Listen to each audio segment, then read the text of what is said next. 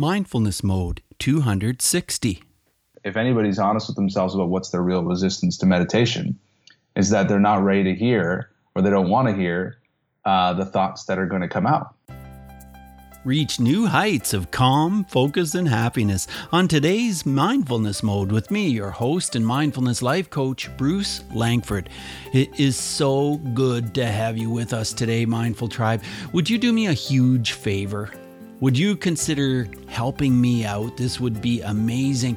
If you truly like the show, Mindfulness Mode, would you tell your friends about it? Have them subscribe and that way they can stay connected. And if you tell your friends, that is one of the best ways to promote what I do here on Mindfulness Mode, so I can keep doing it, keep pumping out 2 episodes a week. So I would truly appreciate that. Last time I featured Mr. Passion. So many people struggle because they don't know their own passion. And my guest thoroughly understands that whole subject of passion because he's lived through it. He's had his own ups and downs. He's had all kinds of experiences. I think you'll enjoy this episode. I truly do. Check out Mustafa Hamwi. Just go to mindfulnessmode.com/259. Mindful Tribe, we just celebrated Thanksgiving here in Canada a few days ago on the weekend, and whoa, what an amazing weekend it was. I can tell you, I feel all kinds of gratitude, and you are a main part of it. All the listeners, all you amazing people out there in Mindful Tribe who really, truly enjoy the show. One of the things we did on the weekend, Darlene and I attended my niece's wedding on Saturday. It was a beautiful, old-fashioned country barn-style wedding. It was incredibly picturesque, so much fun. Well, let me tell you about my beautiful niece, Ashley. She's a woman who, in the kindest way ever, she'll tell you exactly how she feels. She'll share her deep down opinion. If you go to her and talk to her about something, she will be genuine, honest, upfront. It's not always necessarily easy to hear when people are like that, but to me that's a powerful aspect of being mindful. And if you just listened to my last episode, you know that as part of the celebration of mindfulness and Thanksgiving, I've offered you a Mindfulness Mode t-shirt. So I've just decided to extend the offer. I really want you to have one of these shirts, and I'm even going to pay for the shipping. All I ask is that you send me an email to bruce@mindfulnessmode.com and include one specific aspect of the show that you really enjoy. Put t-shirt in the subject line, and if you're one of the first 10 people who respond as a listener from today's show, I'll send you a t-shirt. Simple as that.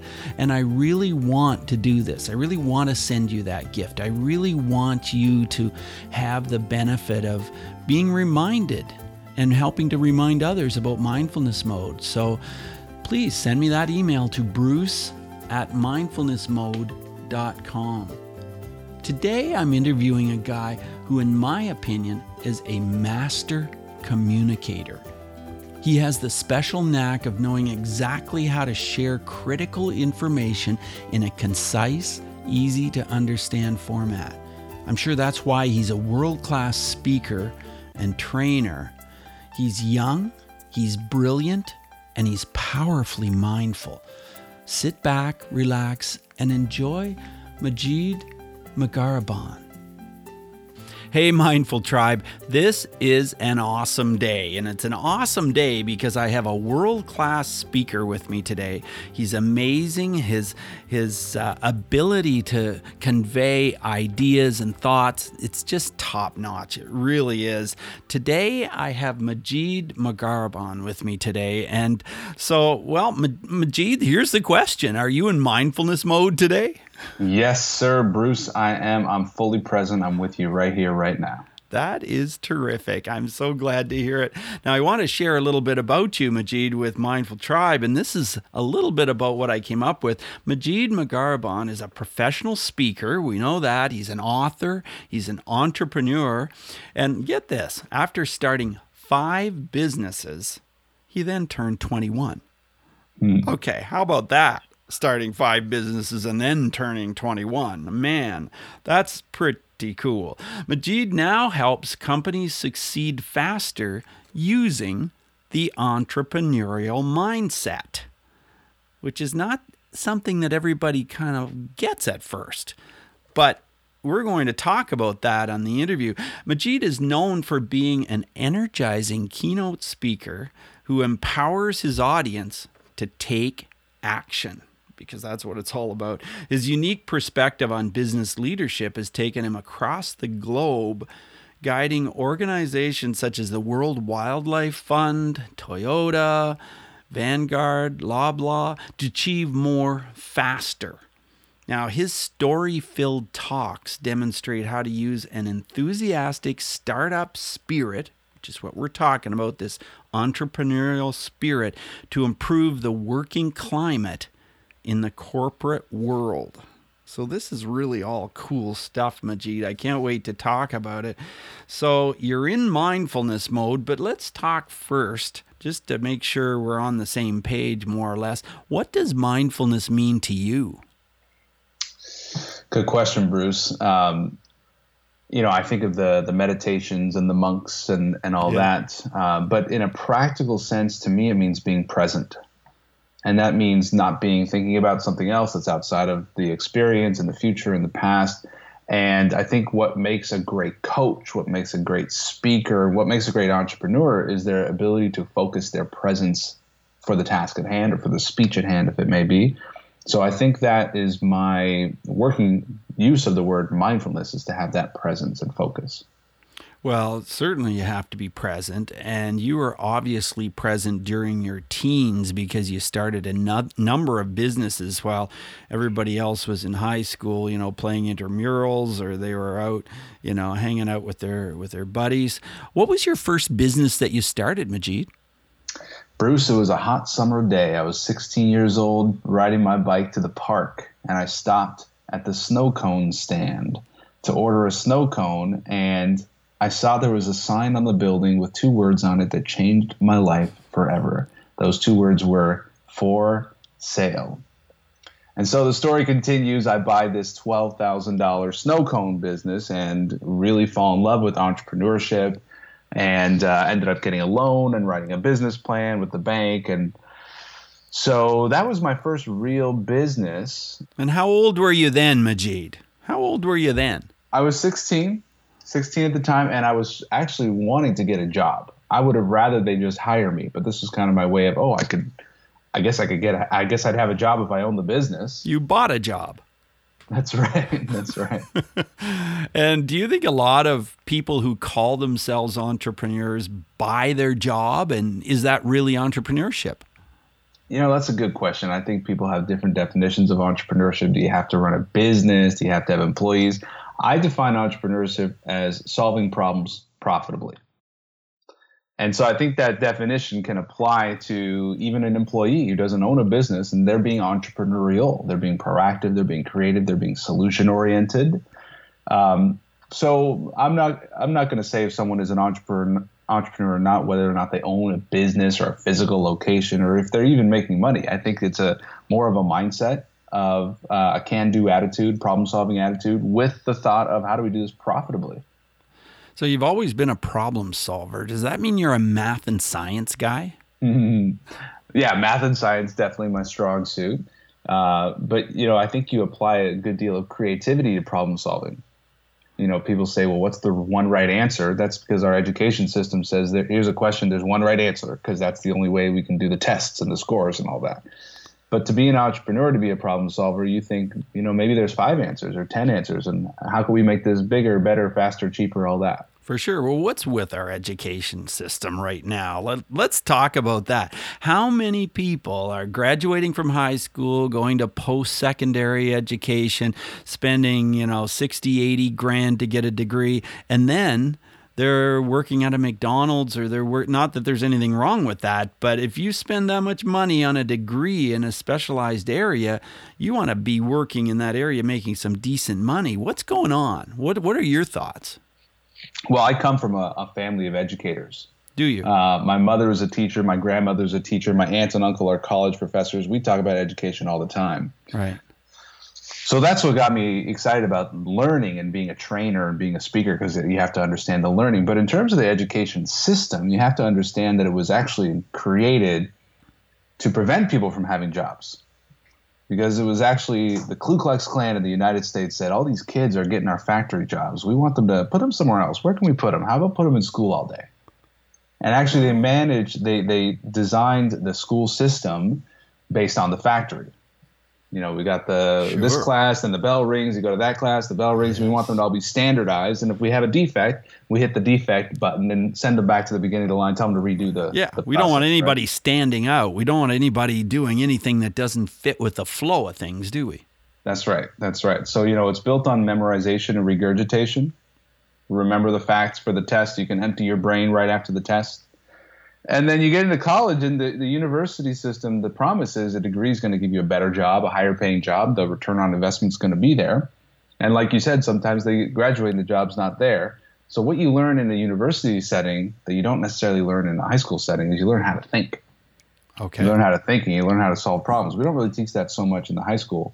From my experience, it's more of a memorizing and remembering things, which we don't need now because we got the phone with all the information. Right, true. What we need to do is think, what are the questions we need to be asking? So did you go to university? I did. I got my stamp of approval. I have an official degree in entrepreneurship. I'm now officially qualified, according to Washington University in St. Louis, to be an entrepreneur. Of course, you don't need that degree. You really just need customers to be in business. Sure. Well, you grew up in the United States, but you live in Canada now. What moved you to come to Canada? What happened there? Bruce, I fell in love. Oh, is that what it was? With Met a Canadian a beautiful girl? lady in Africa. A Canadian girl. She was on vacation. I was on vacation. We fell in love. Okay. So you were born in the United States then? Yes, sir. And you are now a person who lives in Canada.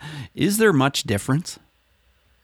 You know, I like to say it's like the United States, less guns and free healthcare. Yeah. That's the big difference. I don't know a single person with a gun. Although back home in Carbondale, Illinois, I probably more of my friends have guns than don't. Right. But here in Canada, I don't know a single person who owns a gun. No. And the free healthcare thing is great. No, I don't know very many people that own a gun either, except a few for hunting. And I certainly have never owned a gun myself and never would want to. So, yeah, it's very different in that way. I'm really glad that you made the move and that you're in Ottawa. Well, tell me this. What was life like for you when you were a little kid? You were 6, you were 7, you were 8. Yeah. You know, that was before the snow cone thing going on. Yeah. What did you think about back then? Tell me about a day in the life of Majid back when you were like 7 years old. Well, the thing that stands out from my childhood is that I never went to the same school 2 years in a row until high school. Okay. We moved a lot. Uh-huh. And that meant that I had to learn the skill of reinventing myself, of making new friends. I was always the new kid, perpetually the new kid, right? And I even started in California, moved to the Midwest, moved back to California. And there's different dialects, there's different, For sure. Different slang. And so I became a master of fitting in sort of as a survival technique. Did you ever have problems with your confidence? Yeah. Being the new kid, everyone already knew everybody. Sure. And so I learned to use it as an asset. Did you develop tools and tactics to use, and you're thinking, well, that new school's coming, so I'm going to be doing this, or I'll do that. Yeah, did you? What were some of those tools? I learned this very early on. I think my dad would continue to remind me every time I was going into a new environment. What I learned was that you're the product of the people you spend the most time with. I was given this lesson very early on in my life, and I was very fortunate for that because there was a simple way for me to figure out who the top students were in my class. Whenever the test scores come back, you get the 100, the A, right, the A plus. And I would find the kids who were actually comparing test scores to each other. One person got a 100%, one person got a 105 with the bonus question. And so, we call them the nerds, the geeks, the smart kids. Yeah. And I would just intentionally approach them. Very intentional about, I want to pick and choose the people I'm with so that I can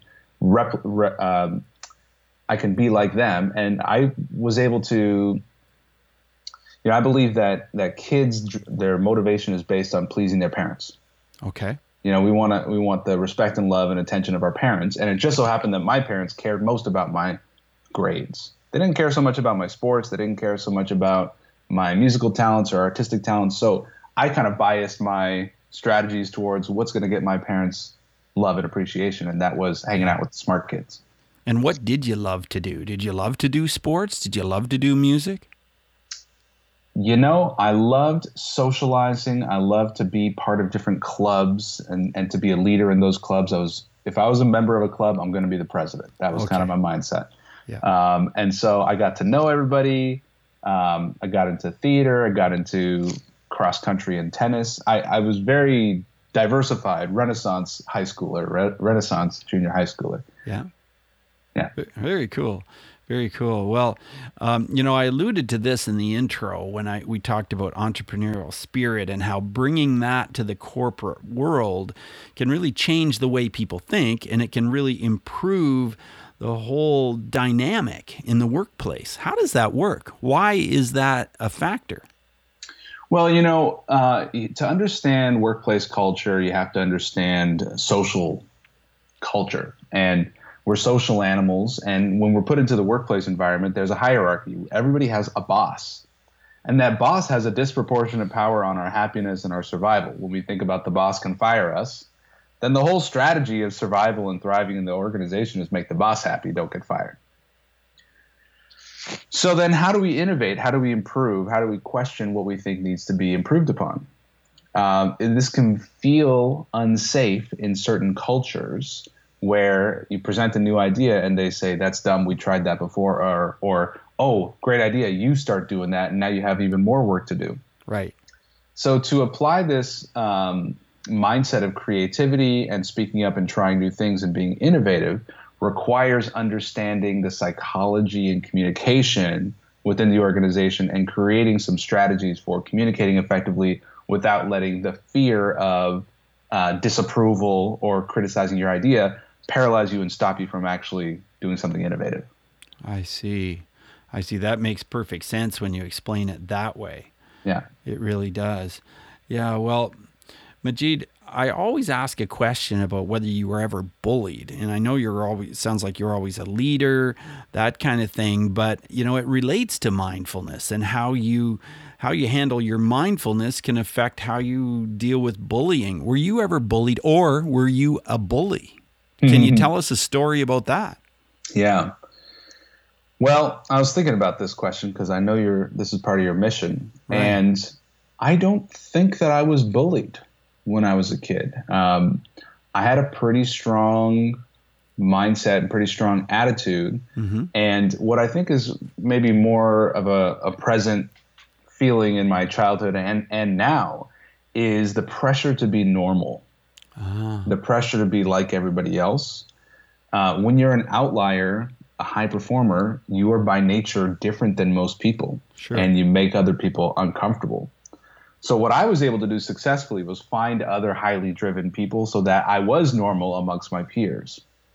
But what I found that I received some criticism for was ambition and drive and being teased for being so focused on, accomplishment and not doing what I thought the cool kids were doing is they were skipping class, doing drugs, being bullies, and being jocks. Right. And I was kind of envious of their coolness. Okay. Where I was like studying and getting good grades. Right. So, what I've always felt as a pressure is try to be normal. And what I found the solution is to make my normal high performance so that I do feel normal amongst the tribe. We were talking earlier before we hit record about the Archangel Summit where, yes, everybody there is a superhero entrepreneur. You feel at home and with your family when you're there. Whereas when you go back home to normal, you feel like an alien.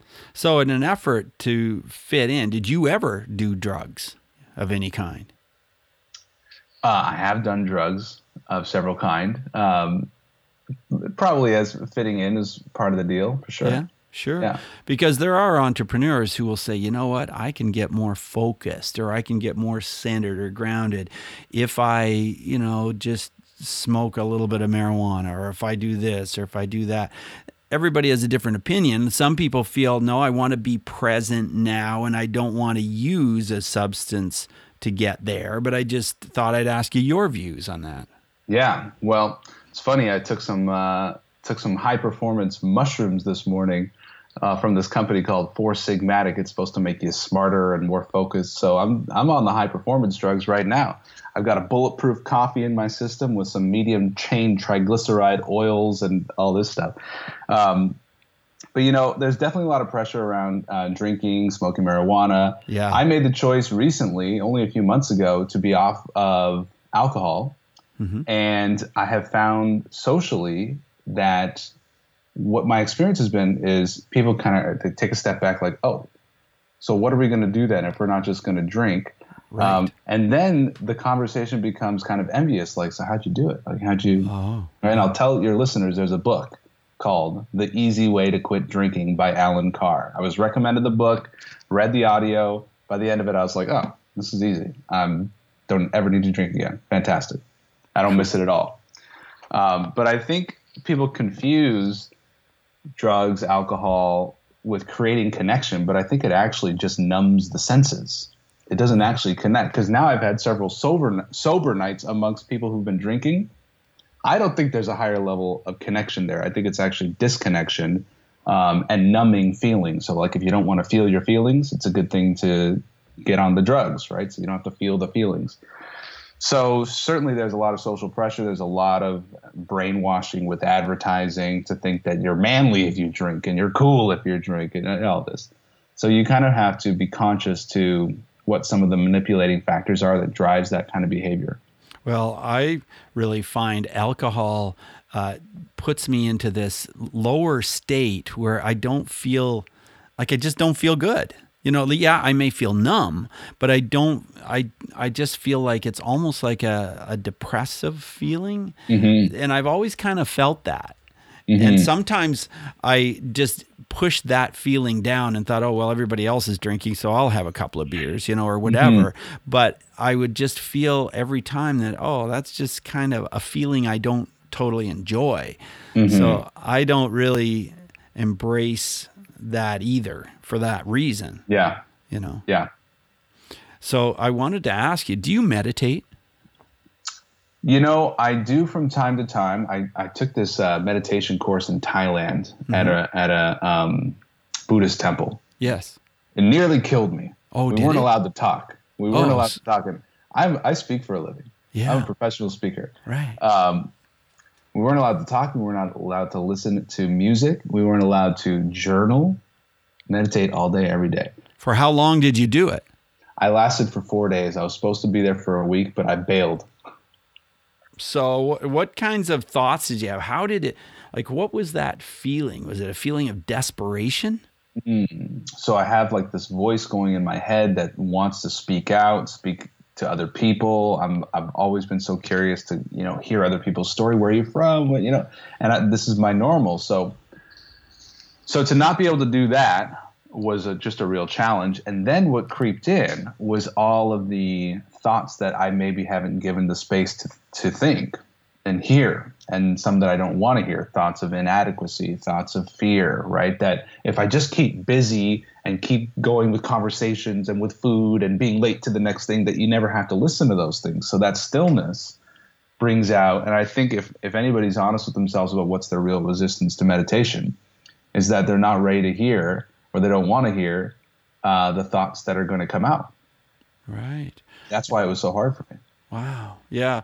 I think it would be really difficult for me if I were around other people. I meditate every day, mm-hmm. but I'm not around other people when I do that. And I meditate for 20 minutes. And I found that over time, as in years, I believe that has caused me to be more reflective, more grounded, to be a better listener, be more in touch with myself and my own needs, a whole lot of things, really. Mm-hmm.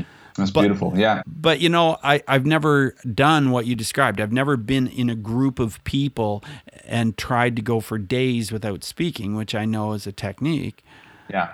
But that's interesting to hear your feedback about that. That tends to be the way that I am able to do things, is in a program with some support, with some accountability. Otherwise, I'll sit down, I'll start meditating, and then the first distraction, if I'm up and walking, and before I realize it, I'm not meditating anymore. But what I learned from that experience was that you can meditate, not necessarily in a eyes closed seated position, but you can meditate while you're walking. You can meditate while you're eating. So the way you meditate while you're walking is you say in your head, left foot, right foot, left foot. And the idea is you're not thinking about anything but walking. Right. Nothing in the future, nothing in the past. And then with eating, pick up the food on the fork, put the food in the mouth, chew the food, and you're just like curious about the flavors and just super present to the food. Best tasting food you'll ever have in your life is the food that you're highly present for the experience, right? Right. So when you take that philosophy and say that meditation doesn't need to be a thing that you do while you're not doing everything else, meditation can be a state of mind that you're present for all experiences. And I've brought that into my speaking. And I think one of the things that takes my speaking to the next level and that I coach my clients on for public speaking is you've got to be the most present speaker they've ever seen.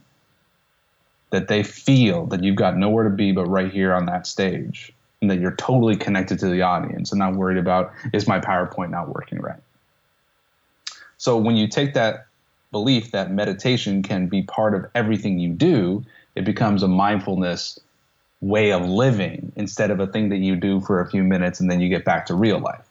I really like that. That is very, very eye-opening, and I think it will be to a lot of you, Mindful Tribe, as you listen to this.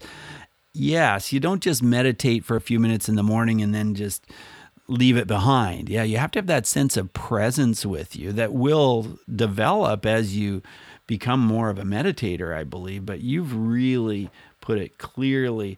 Now, I want to ask you another question, and that is about your book. You wrote a book, I think you've written a couple of books, but The Small Business Trap, and I know you co-authored another book, but how mindful do you have to be to write a book? Because so many authors have, struggled with this. What was it like for you?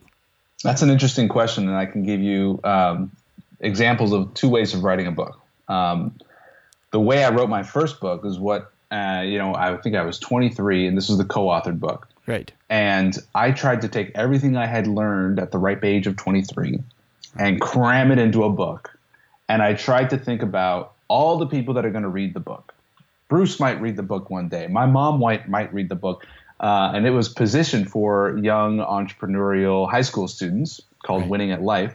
So I thought the students are going to read the book and the teachers are going to read the book and principals going to read the book. And it's very hard to write for so many different audiences with so many different thoughts. So that was the way of doing the first book. It took me 2 years to do it. And I don't think it really had much of an impact because it just wasn't written in a way that could be easily read and really engaged. The second book I wrote was with the author incubator, Angela Lauria, who you would have met at the Archangel Summit. Yes, I did. She taught me a very profound method, very simple, but the idea is you think about one reader. Okay. This is the ideal reader, the one that you really want to speak to. Mm-hmm. And in the case of the way we write this book is we write it so that this one ideal reader will pick up the phone and call me and hire me for my services. So I wrote it like a love letter, as if I had met her at the moment that she needed my help the most. And I totally could see her entire life. I could see her problem in great detail. And then I just read that book like I wrote that book like I was having a conversation with her. And I actually spoke the book into my phone and had it transcribed. Oh, did you? And I wrote the whole thing in 2 days. Wow. I spent 1 day getting really clear on what the strategy of the book is. And then 2 days, basically like I'm having a conversation with Kathy. That's like my ideal reader. I have a total description of who Kathy is. Mm-hmm. And that is an extremely mindful way to write a book, is you write it like you're having a conversation with one person. So instead of taking everything you know, trying to cram it into a book, you take everything you know and you apply it to one specific challenge from one specific person, and you write that book like a conversation. What great insight. I just love that. I wish I could take the credit. That's Angela Loria's The Difference Process. Well, thank you for sharing that from Angela, because, well, it obviously made a huge difference for you. So I really appreciate that. Now, as we shift toward the end of the interview, Majid, I want to ask 5 questions as part of the quick answer section here. Just short 30-second answers are perfect. The first one is this: who's one person who has influenced your mindfulness in your life, Majid?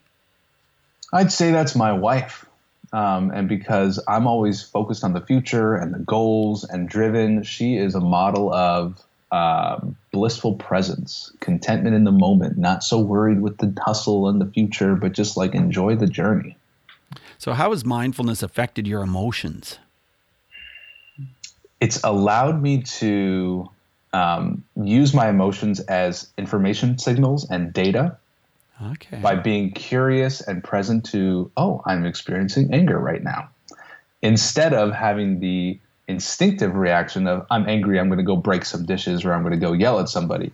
Just that split second realization of, oh, I'm experiencing an emotion. This is information for me. What should I do with it? Versus allowing emotion to control my body. I think mindfulness gives me that power. Tell us how breathing is part of your mindful living. I'm so glad you asked. I learned this thing about breathing. It's amazing. Okay. When we're being hunted by a predator as cavemen, we drop our breathing really shallow so we can't be heard and so we can hear better. Right. And when we're totally cool and relaxed and the birds are chirping and the water's going by, we breathe deeply. So when we breathe deeply, we're telling our body there's no predator there. And I believe it's the fastest and easiest and cheapest way to get instantly mindful. Take a deep breath and you're already there. Yes, I recommend it, Mindful Tribe. You know that. If you could recommend a book on mindfulness or related to mindfulness, what would that be? You know, I read the book, Eckhart Tolle's book called The Power of Now. Yes. I read it in a beautiful setting in Ubud, Bali, Indonesia. And it's written as a conversation between a student and a master. So it's very concrete, very conversational instead of, you know, super philosophical, super abstract. So The Power of Now by Eckhart Tolle. All right. Can you share an app which helps you be more mindful, no matter what kind of app it is? Yeah, I use the one called Calm. Yes. Calm, and I like it because it can give you 3 minutes, 5 minutes, 7 minutes, or 10 minutes, right? And you just know how much time you want to go into it. You push the button, and you just follow along. Guided meditation. You'll keep track of how many you've done in a week. Real simple. I think it's free. Calm. Yeah. Well, speaking of time flying by, Majid, the time has flown by in this interview. I mean, it's such a pleasure to talk with you because, like, you just have so much insight, so much wisdom. So I just really appreciate you coming on Mindfulness Mode today. How can Mindful Tribe connect with you and learn more about what you have to offer? Well, thanks for asking, Bruce, and it's been a pleasure here, and I really appreciate the message that you're sharing, especially around bullying, and I think this is a super important message, mindfulness, especially now with all the chaos and distraction we have in our lives. For sure. If you want to get to me, there, go to www.majidm.com. It's MAJEEDM.com. Yeah, that's a real easy website to go to. That's for sure. And once you go there, you'll be happy that you did. So thank you so much for joining us, Majid. I've really enjoyed it, and just have a great rest of your day. Thank you. You too, Bruce. Okay, bye now. Thank you so much for joining us today on Mindfulness Mode. For insightful blog articles and show notes for every episode, check out mindfulnessmode.com. If you've enjoyed this podcast, you could help us out by clicking on the iTunes link on our website and leave a rating and review. Till next time, Mindful Tribe, use what we've learned today to reach new heights of calm, focus, and happiness. Stay in the mode.